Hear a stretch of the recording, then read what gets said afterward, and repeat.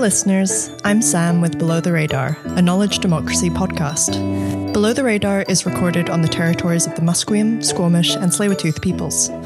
On this episode, our host Amjo Hall is joined by Dr. Gary Redekop, a neurosurgeon and head of the Departments of Surgery at both the Vancouver General Hospital and the University of British Columbia. Together, they discuss advancements in medicine, the differing perspectives of patients and medical practitioners, and the relationship between neuroplasticity and human resilience. We hope you enjoy the episode.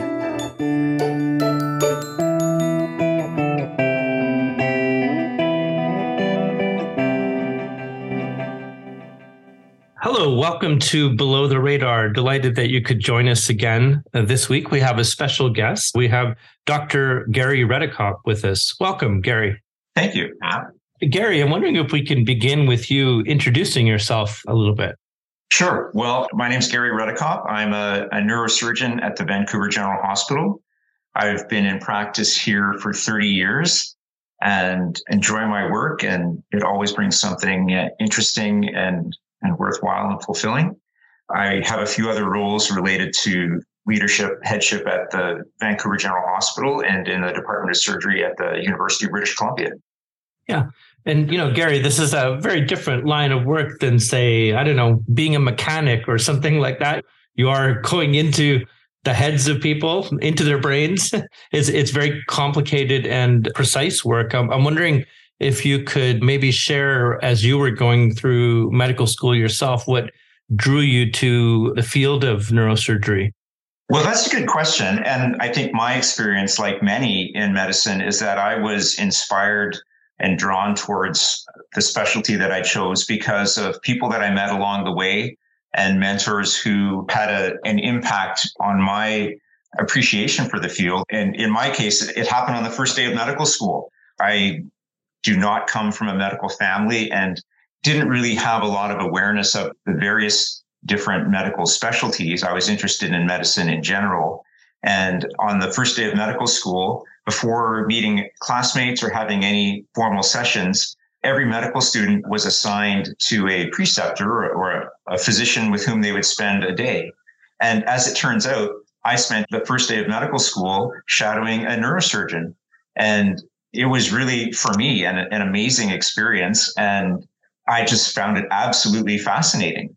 And it was that sort of first opportunity that got me interested in it. And then because of the interest that was sparked, I ended up, developing a real kind of student and mentor relationship with that surgeon and others then. And it just really got me really keen on the field. And I think it was because partly it's very interesting. And also he was just so interested in it himself. And I think students are really inspired by physicians and mentors that they see who love what they do, are inspired, and really want to share it.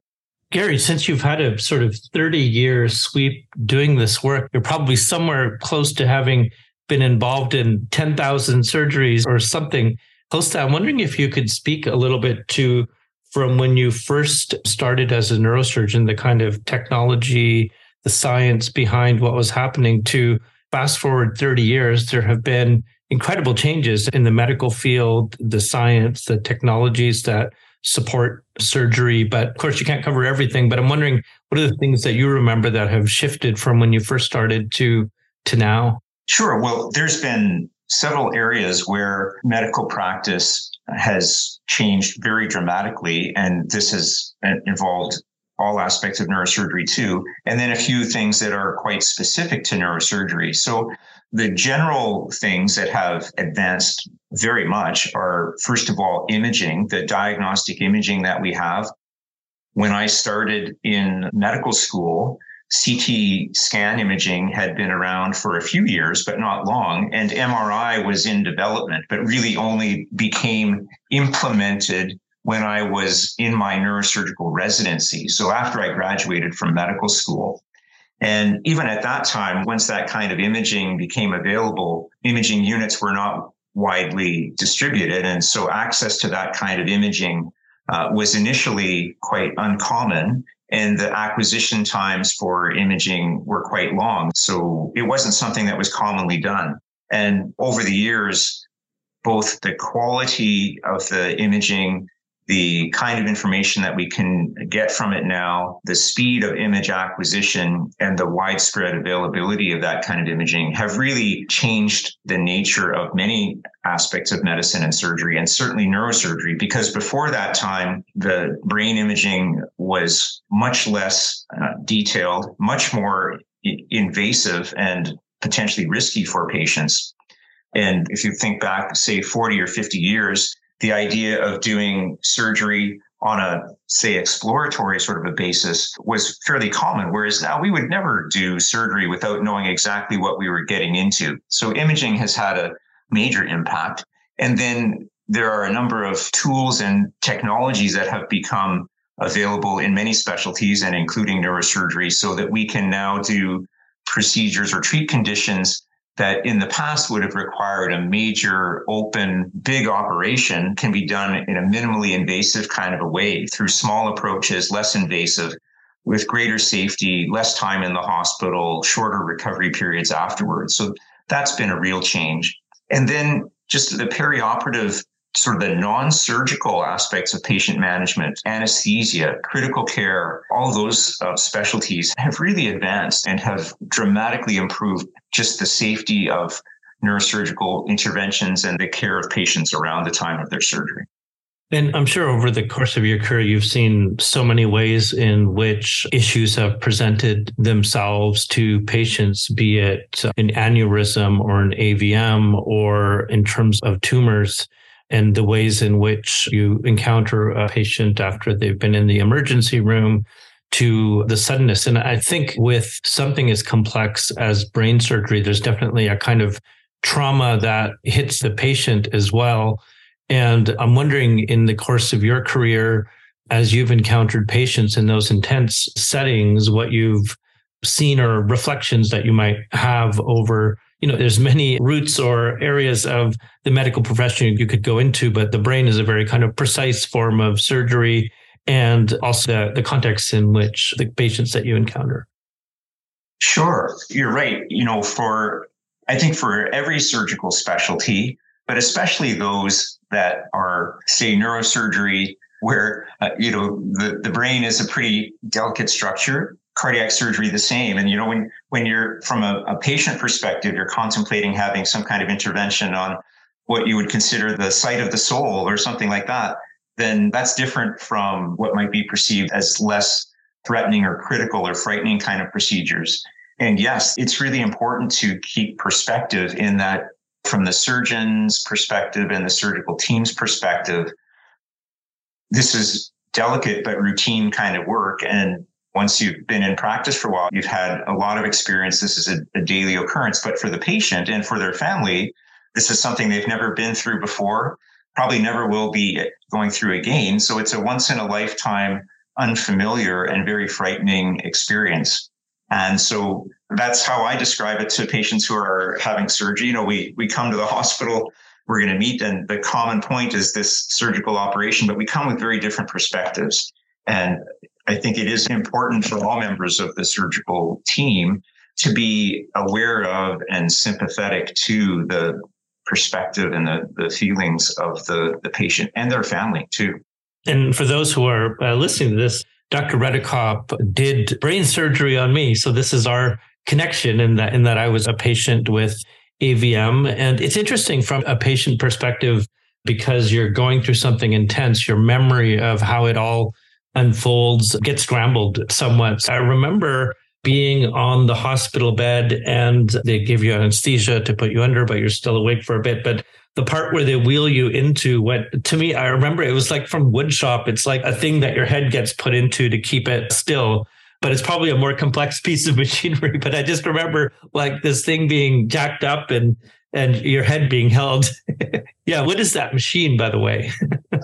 Well, we have a variety of different devices that we use depending on the kind of surgery, but you're exactly right. So for microsurgical procedures, we need to have the head held rigidly in position, and also something that allows us to have access around the head. If you think of your head being, say, sunk in a comfortable pillow, that might feel nice, but it actually is kind of wobbly in that, and it doesn't allow us access to the whole head.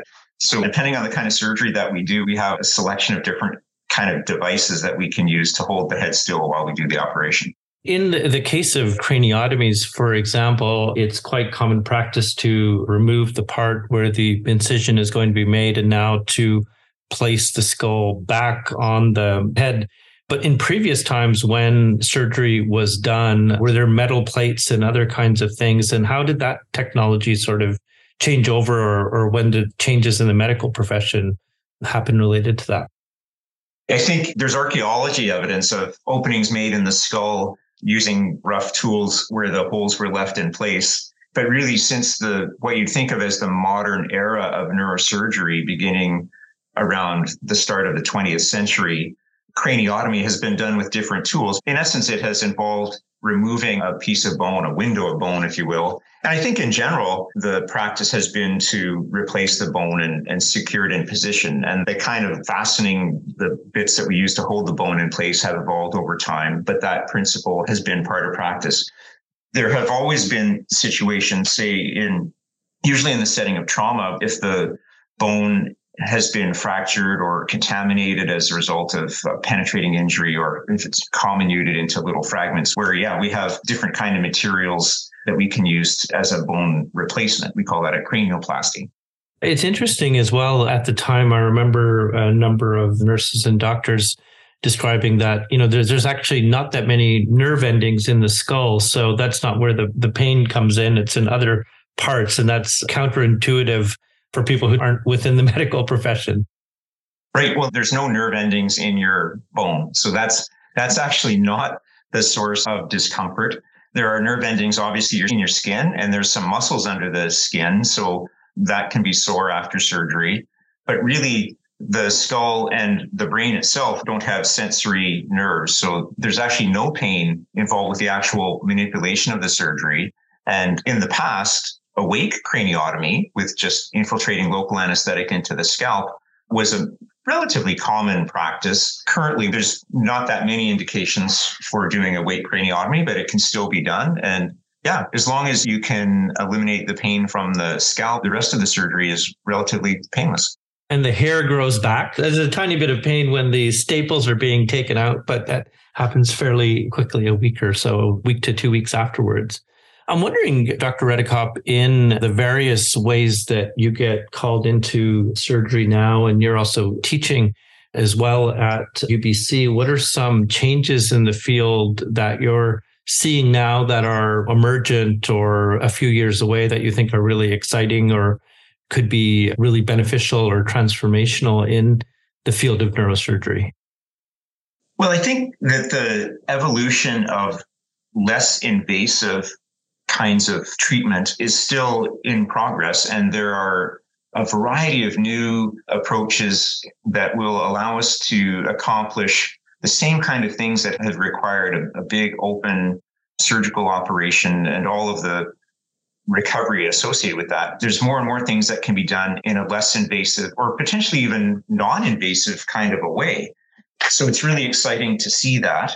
And the scope of conditions that can be treated and treated safely has increased dramatically. I think back a generation or 2 generations ago, obviously neurosurgery was being done, but there would have been, I think, a decent proportion of situations where a diagnosis might be made or suspected, but really there wasn't anything that could be safely done about it. And those kinds of situations are less and less frequent these days. And not only is the invasiveness and risk aspect of neurosurgical intervention going down, but the scope of what can be safely accomplished and the range of conditions that can be treated is increasing. In my context of having an AVM and a bleed in the brain, and I was lucky that it was in the back part of the brain, so my rehabilitation was fairly quick. I was back at work in 6 weeks. But of course, depending on the patient and the complexity of what they're dealing with, there's very uneven ways of rehabilitation. I'm wondering if you could speak, I know it's not your area as the neurosurgeon, but in terms of advances related to rehabilitation of patients post-surgery, and if there are some, new areas of science or things happening in the field that are supportive of patients when they get out the other side of surgery. Yeah. So the field of what's called physical medicine and rehabilitation, it involves various therapies, speech therapy, occupational therapy, physiotherapy, in some instances, psychological supportive therapy as well. There's aspects of recovery that involve, say, cognition and memory and language, but there's also physical aspects of recovery. And I think in terms of the technological developments, the kind of physical disabilities or limitations that have prevented people from being able to return to, say, walking or fully independent activity, those are increasingly subject to developments, both in terms of neural implants, things that you can actually do to the brain or spinal cord to facilitate recovery of lost function, but also devices that can connect to the brain and allow the brain to communicate with a physical external device of some kind. So for walking or hand movement, we're in a period of time now where both the potential for interventions that will facilitate actual recovery of central nervous system tissue damage, but also interface between brain and external devices to allow for interaction that can be meaningful with an external tool of some kind. Yeah, there's this really interesting academic at SFU who works in neuroengineering, Faranak Farzan, who's working with technologies around brain stimulation and other things. It's quite interesting what's happening there. I'm wondering if you could speak a little bit to neuroplasticity, because it's a term that maybe not everyone understands fully if they're not in the field, but it's a term that's also making its way into philosophy in other areas about how the brain has the capacity to rewire itself in a way as it responds to various traumas and things. But wondering if you could share your thoughts around neuroplasticity and what it means and our growing understanding of it from a scientific point of view. Yeah, so neuroplasticity is broadly applied. As you said, it's the term that we use to describe the ability of the brain to recover function that has been lost due to damage or injury at one part, and basically another part of the brain being able to take on that function. And the capacity of the brain to rewire itself, to use the phrase that you used, is actually quite substantial, especially in children and adolescents.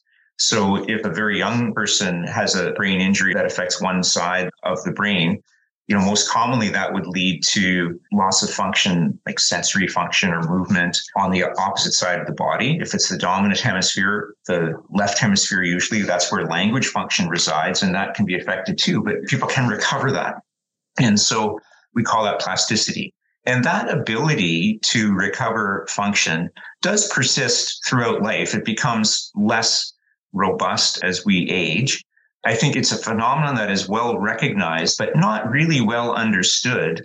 And it can be really quite dramatic. We see sometimes patients who have injuries or other conditions that lead to very significant disability.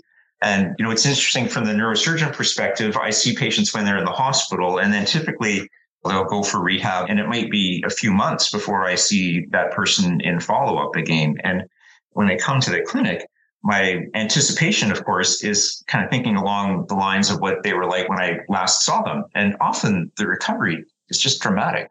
I really never cease to be amazed at the capacity for human resilience and recovery. When I came in the first time to the hospital and a couple months later when I had my surgery, I was actually supposed to be in Chicago for a conference, but I didn't end up going. But I think had I had to have that surgery in the States, I probably would have had insurance in some kind of way, but it probably would have been into the millions of dollars, a 14-day stay at the hospital, all these kinds of things.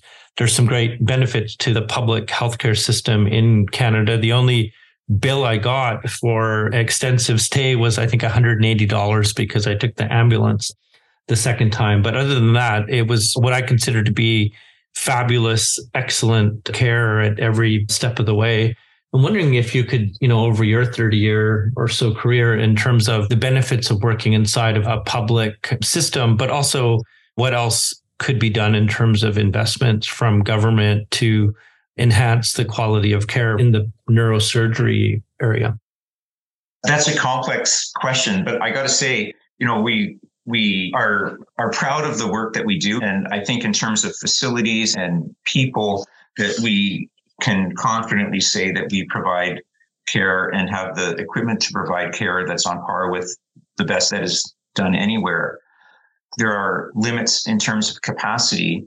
I think one area that is often overlooked by policymakers or not given enough attention is, rather than focusing on the hospital-based care and capacity and having more ICU beds and more of this and that, is actually injury prevention. So, there are some conditions that we deal with that are independent of what you would call the social determinants of health, but many are. And, I think that rather than having more operating rooms and more ICU beds to deal with patients who've had head injuries or other conditions that really are definitely related to social determinants of health, really investing in primary care, in prevention, in all of the kind of aspects of public and social activity that would reduce, say, traumatic injuries really arising or conditions arising from addiction, mental health problems. These are big problems and much harder to solve after something happens, I think, than to reduce their occurrence by addressing the root cause. Gary, you teach as well at UBC, as you mentioned. I'm wondering if you could speak to aspects of seeing this new generation of neurosurgeons coming through the system and about to enter the system. I'm wondering if you could just share some thoughts around that, what you get out of teaching, and also advice you'd give to young neurosurgeons entering into the field. Sure. Well, I think, the teaching that I do involves two sort of levels of relationship to neurosurgery. So I'm a professor at the University of British Columbia in the Department of Surgery, and we're involved with teaching medical students in general.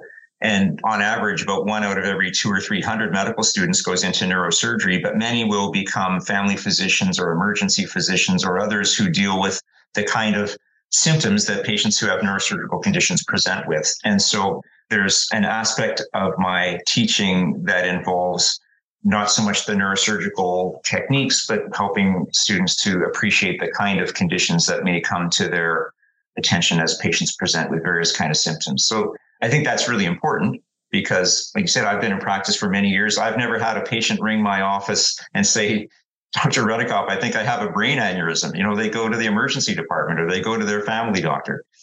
And then, yes, as far as the neurosurgery training goes, I think like many surgical specialties, apart from the technological development of the specialty, there has been a real demographic change. So when I graduated from medical school, which is now well over 35 years ago, the demographic shift in medicine was underway. And there was a significant proportion of women in medicine, even at that time in the mid 80s, but very, very few went into surgery. Surgery was still a man's specialty. And when I was a resident, there were very few women residents along the way. And just if you were to look at the manpower, if you want to think of it that way, of the specialty through a diversity lens, it really wasn't. And over the course of time, surgery has benefited greatly from a much more diverse range of practitioners, and women have become welcomed and now make up a large proportion of surgeons in many specialties.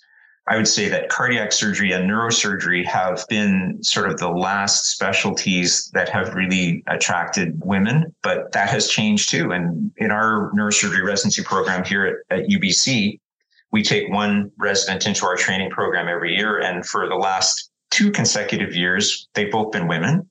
And we've had several women graduates in the last few years. So the nature of the workforce is changing and the demographics are changing. And that's been a really interesting development too. I think it has benefited our profession and benefited our patients. Gary, I'm wondering if there's anything you'd like to add.